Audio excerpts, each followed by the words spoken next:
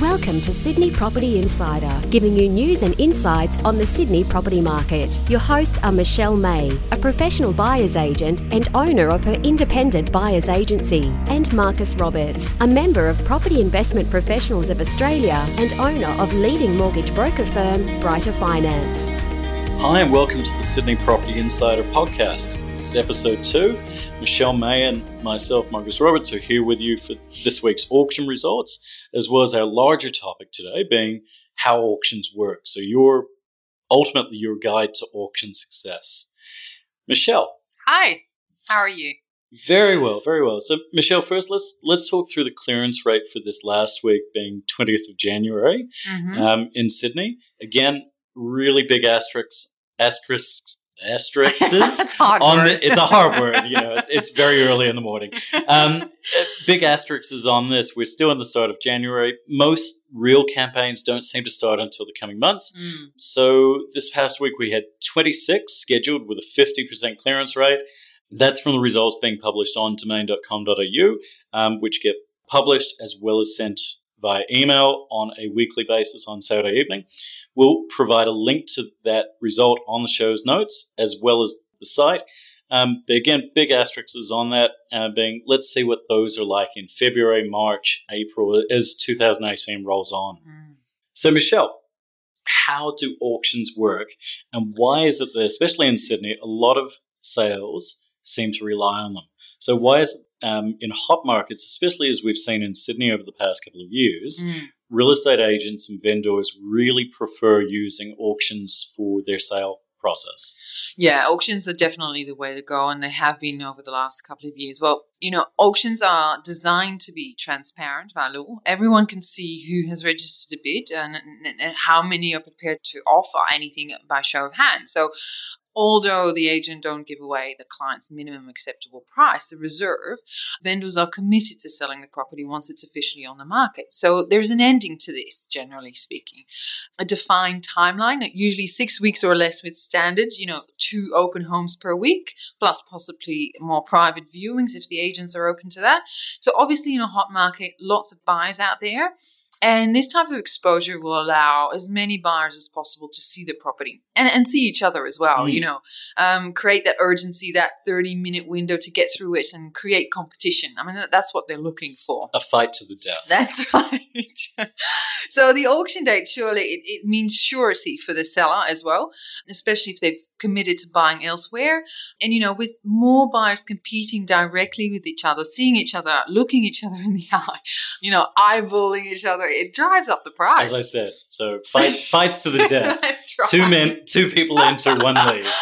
Yeah, that's right. So, in hot markets, really the only way to buy is to be prepared to register at auction. You don't register, you don't buy. So in the last couple of years, that has certainly been the way to go.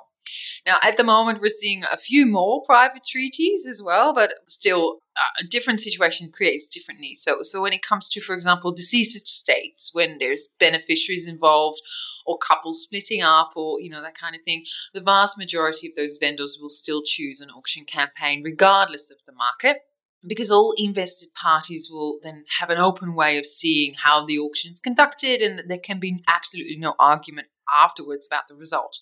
Absolutely. So really a completely arm's length transaction. Yeah, absolutely. So Michelle, if you've never gone to auction before, or you've either attended but you've never actually bid, what are your rights and obligations when you do go to bid at auction? Yeah, it's a nerve-wracking situation, isn't it? So I think the first place you want to start looking is this really great bidder's guide that Fair Trade New South Wales have created for you. We'll put the link on the website so you can have a reference point there to start with. Yeah, so we'll put that in the podcast show notes as well, so you've certainly got handy for your next auction. Yeah, so in this document, it'll explain exactly what you need to do. So first of all, you need to register. So in order to be able to put your hand up, you need to bring a couple of pieces of documentation to identify yourself. Because what you need to know is that at an auction, a purchase is unconditional, which means that you waive the cooling off period. So normally when you buy a property in private treaty, there's a 5-day cooling off period in which you can do all your due diligence. It can be subject to finance or building and pest or anything else like that. But at auction, that's not the case. So you need to have done all your due diligence prior to auction and make sure there's nothing there that could, affect your willingness to buy it, or actually affect the actual value of the property itself. If you can't exchange contracts on the day and you are the luckiest higher bidders at an auction, you will actually lose your deposit and you may be liable for damages from the vendor. So it's a really serious thing going to auction. When you are the successful bidder, you'll need to sign the contract and pay the deposit right there and then. And that normally is 10%. It can be arranged to be less than that, but that needs to be agreed to prior through the solicitors or conveyancers. Obviously we're talking about a huge amount of money here, 10%. So 5% is becoming much more of a standard nowadays. Yeah, and big amounts of money, especially with the way that prices have gone over this last 12 to 24 months, that 5-10% can fluctuate greatly on auction day. So when you see a number of people going for the same property, the price guide that's put out often isn't near what it ends up selling for. No, we can fill a whole other podcast on that alone. We could almost fill a whole series on it. Absolutely. Absolutely. Well, we'll keep that for another day. And just on that, because you mentioned paying the deposit there and then if you're successful, and if this is, again, your first time thinking about auction, you're listening and you think 10% of a property price in Sydney, what am I taking with me on auction day? So am I taking a big suitcase of cash? But what does the real estate agent expect as the deposit if you are successful? Yeah, well, normally speaking, that would be a check. So I always advise my client to get this very early on in the search when we start looking to get a checkbook or ask your bank, what are your options when it comes to paying a deposit on the day? Because most people don't own a checkbook anymore. Yeah, checkbooks, apart from my father who believes that that's the only way you can pay for anything, including Christmas gifts for grandkids and things, which grandkids look at them like, what have you done to me? Yeah. Those have really gone over the last few years. Yeah, that's right. Yeah. So you can either go to your bank and get yourself a checkbook, a proper one, the old school ones, or you ask them for a counter check. So depending on who you bank with, you might get a couple of checks for free, blank ones, so you can fill them out on the day. The other option is to get a banker's draft. So you then have to nominate the amount that the bank will put on the check, and you take that with you on the day. And if there's a shortfall, the actual check says less than what you're supposed to be paying, you may then get the change into direct deposit into the agent's trust account, for example. But obviously if you have more, then you're sort of giving away what you would have been prepared to go up to at auction. So I prefer blank checks in that scenario. So, more and more contracts are getting there into the 21st century. So it's going to be an option in the future that you just pay by direct deposit as well. But, at the moment, that's not what's usually done. Yeah. So, Michelle, at the start of the show, we talked about the clearance rate being 50%. Yeah. So some of those properties are not sold at auctions, obviously. What happens to them? So if a property is passed in at auction, talk us through it. Yeah, so if the bidding hasn't reached the reserve, so the reserve is the amount that the vendor has nominated to the agent as their minimum amount of what they're willing to sell for, and the bidding is stalled, the highest bidder usually gets the first option to negotiate with the vendors and still buy the property under auction conditions, so, without that cooling off period. But be aware that's just a courtesy. It's not a right of the highest bidder. And so if the highest bidder is playing hard to get and saying, oh, no, I'm not, I'm not negotiating, this is it, and walks away, the agent has every right to vet the other registered parties, if not after or at the same time. I've seen it happen, where the highest bidder doesn't actually walk away with the property, but someone else does. So be aware of that. And obviously then your negotiations start, and that's a whole different ball game, because generally most buyers out there aren't skilled negotiators, whereas agents are, and you're left to your own devices, So sometimes it may be better to put your hand up at auction rather than to let it pass in, because at least then you can still see what's going on, and you can go up to what you're prepared to pay, as opposed to being put in a situation where you're definitely, at a disadvantage here, not being the most skilled negotiator. And you might be put in a position where, you're going to end up paying much more than you would have done. Absolutely. And Michelle, one other point that often gets asked by people who've never attended auction, They might watch the blog, they might see auctions on TV, but if bidding hasn't reached reserve, very often you'll hear about the auctioneer going back to the seller to get a bid from the seller. So walk us through that. What's actually going on there? Yeah, so the vendors bid by law, the vendors are allowed to make one of those bids just to keep the auction bidding going and to obviously to get it more towards where they'd like to be. So the auctioneer will place that bid on behalf of the vendor, and sometimes that then kickstarts the bidding back into place, especially, now where the buyers are a lot more wary. There's not that many buyers at auctions anymore anyway. They're not that keen to put their hand up, and sometimes it means that it could be the end of the auction and the property gets passed in. So yes, in New South Wales, the vendors do have the ability to place one bid themselves. That's really interesting. So rights and obligations when bidding at auctions. Auction day itself, however, what are the things that we want to check for before auction day? So before that Saturday morning, what are the things that we'd like to make sure that we've checked on, that sort of checklist that you want to go through prior to showing up and just registering on the day? Well, obviously, like I mentioned before, you're locked in if you are the highest bidder. So if you then decide you don't want this property, it could cost you a lot of money if you change your mind afterwards. So there's a couple of things you definitely need to make sure that they're in place. First of all, your pre-approval needs to be current. I can't stress this enough. It needs to be current, and does it cover you for the amount that you're thinking of putting your hand up for?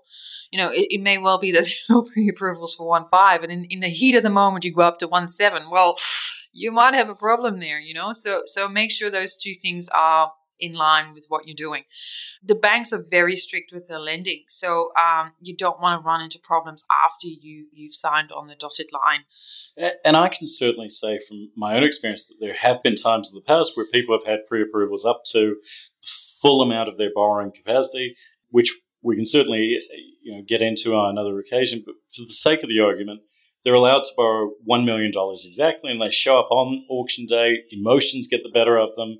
Their partners elbowing them in the ribs, and suddenly that $1 million that was approved from the bank, which is all that they could afford, well, those emotions take over, and suddenly they're bidding, and maybe they're successful, and they're over that $1 million borrowing from the bank, and they need 1.05, 1.1. Now, going over the pre-approval amount, not the end of the world, but it will require going back to either that lender, or if you've reached the full borrowing capacity, seeing if any other lender will help you meet that commitment that you've made to the vendor and exchanging and settling for in a few weeks' time. So making sure that you've got your pre-approval current, up to date, and it covers the amount that you're willing to go to at auction, not going over that figure on the day. Yeah, and Marcus, you're the expert on this. Pre-approval length is usually 3 months? Generally, it's 3 months. I mean, certainly some lenders do go over that, so some lenders will go up to 6 months. There's a big caveat to that being that most of them, if not all, do ask for updated financial information to make sure that you're still working after 3 months have passed. Mm-hmm. So even though you've got a pre-approval that might last 6 months, they still reserve the right at any time to look at your current situation, especially if you pass 3 months 3 months through. Yeah. The last thing that you really want to do is have that pre-approval expire. 10 days later, put in a bid without pre-approval in place, especially if your work situation has changed. So it's important not just to know that you have the approval, but also when that pre-approval does expire. Yeah, because the first thing I always say to my clients is we don't go shopping without a wallet. There's no point going to auction without having that in place. Yeah, and that's completely different to what I say when my wife goes shopping at Westfield. We can go shopping all we want as long as we don't take the wallet with us. Oh, that's funny. Yeah. Also, make sure your pre-approval is current and covers the amount that you're thinking of spending. Now, the second thing is your due diligence. That's a whole different ball game. So part of that is the contract. Have you had the contract reviewed? So have you had someone professional look at it? Either a conveyancer or a solicitor, and are you happy with the terms that are in there, and have those terms been explained to you? So, for example, 90% of the contracts that I see, and I'm not a solicitor or conveyancer, but I see a lot of contracts along the way, will have that what they call a release of deposit clause in there. So 90% of solicitors put them in, 90% of solicitors take them out or ask to have them taken out. Because a release of deposit clause means that your deposit does not go into the trust account of the selling agent where it's safe and secure. It goes directly to the vendor selling the property. So should the purchase fall over, you have to pursue the vendor, not the agent's trust account, which is audited and all those things. So it's a lot riskier. Now, if you don't know that's in your contract, you sign a contract, this, could have consequences for you. And, if the purchase doesn't happen, you've got to deal with that. Other things to think about also in terms of due diligence are your building and pest report or a strata report. It's really not worth saving your money or not having one. Like, I buy properties for a living and I have done so for a long time.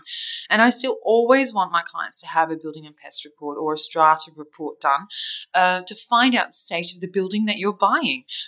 You really cannot do without one. We're talking about huge amounts of money that you're about to invest into, quite possibly the biggest investment in your life. So therefore, you really need to know what it is that you're buying. Yeah, and just on that, something that I often see at open homes is a pest report being pre-done by someone that's aligned to the real estate agent or the selling agent.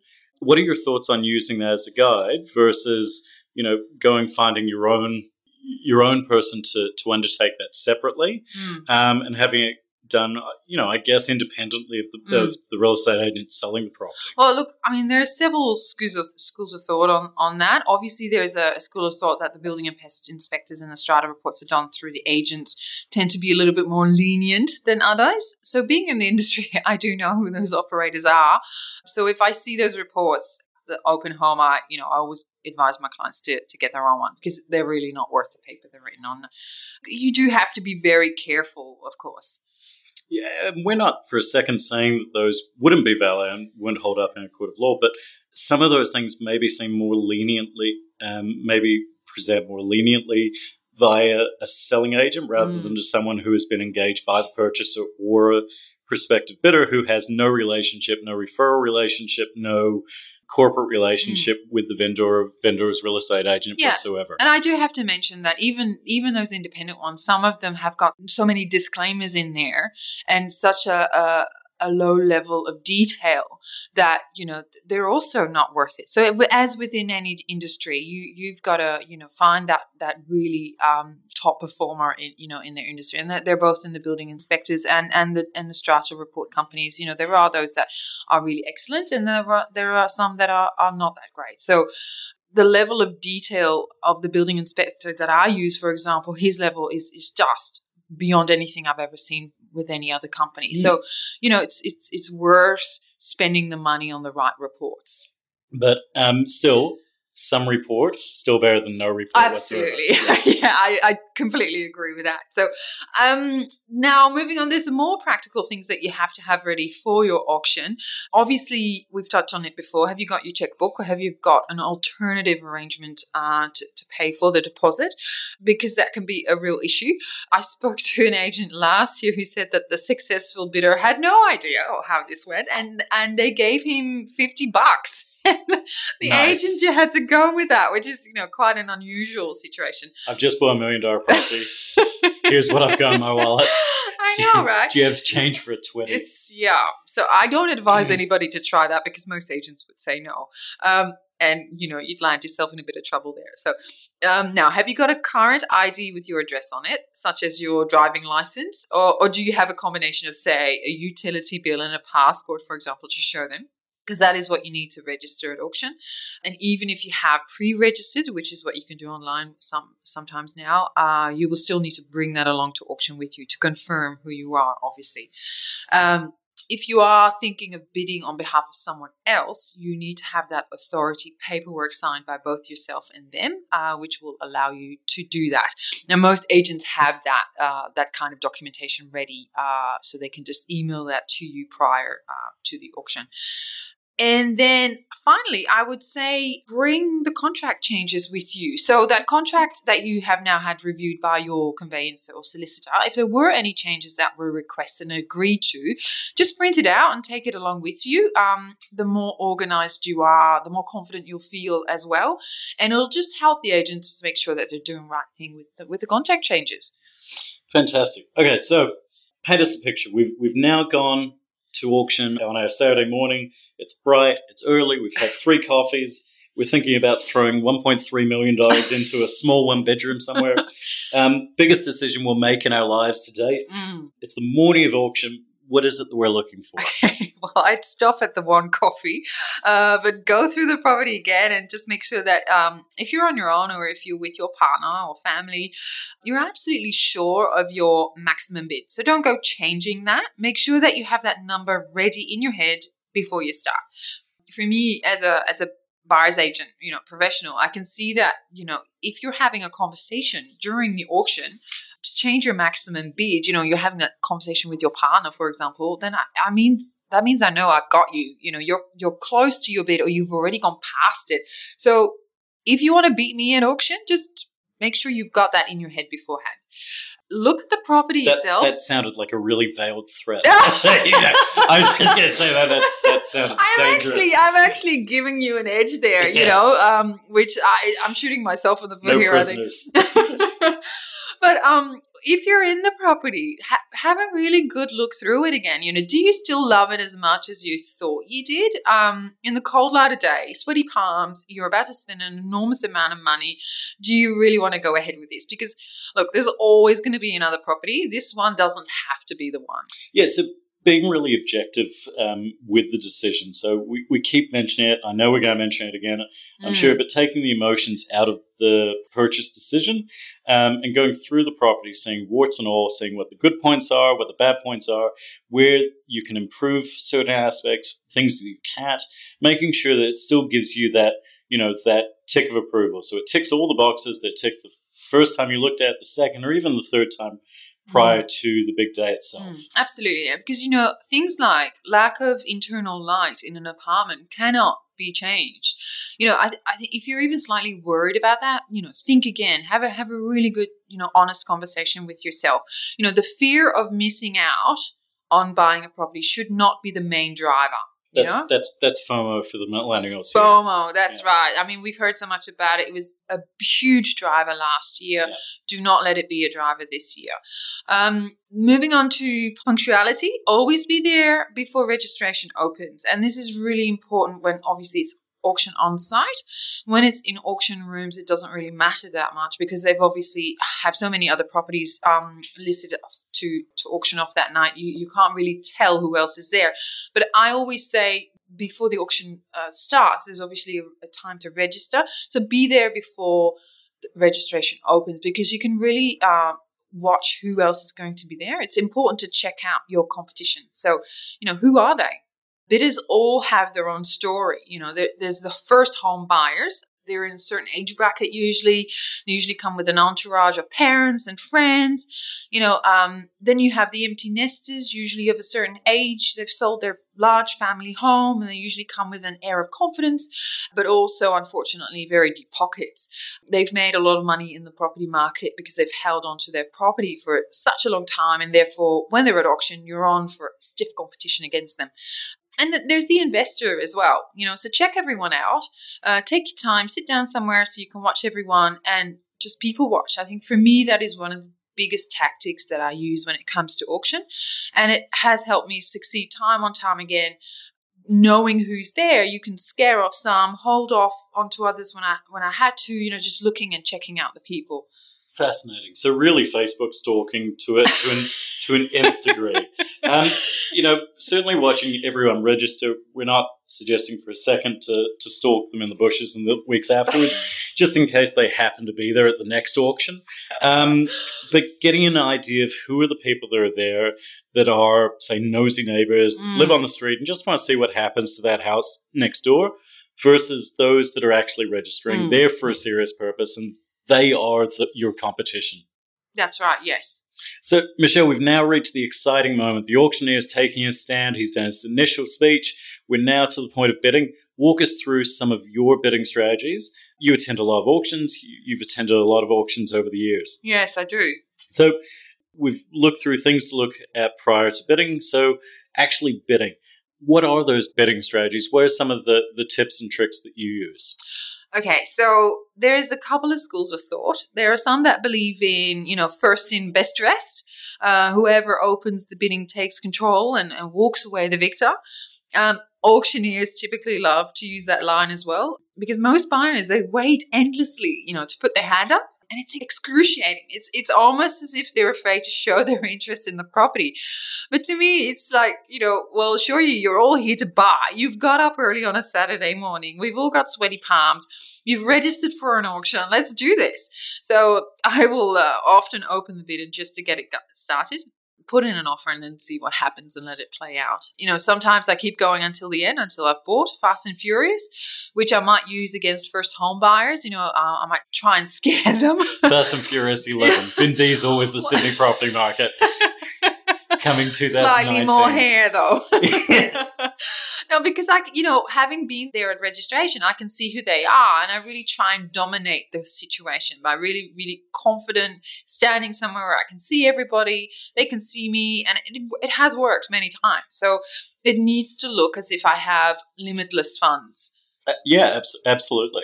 But there's other times where I'll open and then I might hold off and see what the other buyers do and let them fight it out for a bit. And then knowing what my maximum limit is, here I go back to that again, jump back in the end, So again, don't be afraid to put your hand up. Be confident. Use your outside voice, as I say to the kids all the time. Use your outside voice. It depends on what you do at the auction ultimately. Also, what the agent has told you about the vendor. Ask the agent, what is their situation? Are they going to be reasonable with their reserve? That's ultimately what you're going to try and find out. Because if the agent discloses that they have committed elsewhere, they've bought elsewhere, they're probably going to be more likely to be realistic and have a reasonable reserve. So, you're not going to waste your time by going to an auction that's not going to sell anyway. So I think it's important to know that information. Now, be aware that, once again, you need to have that maximum bid in your head before you start. So don't talk to your partner, don't talk to your father or anyone else who's there, because when you do that, you give away the fact that you're close to or already past that limit that you had initially set yourself. That for me, again, that gives me an opportunity to pounce. So don't make it up as you go along would be my biggest piece of advice, making sure that you have that number in your head before you start. Yeah, having it agreed by all of the family, and that way there's no back and forth. Do we have another $5,000? Dad, can you lend us another $10,000? What else can we use? Yeah, absolutely. And because the thing is also, when it comes to that increasing that maximum limit during an auction, the additional amount is usually nominal. It's either a couple of grand or, $5,000. It's never going to be 20 or 30, usually speaking. If I have another 20 grand up my sleeve, it means I will put in a bigger bid and knock you out. And you've just cost me that extra bid, but I still knock you out. And that's this is really Planet Earth 3 with David Attenborough sort of stuff here that I'm hearing from you. Well, there is science behind it.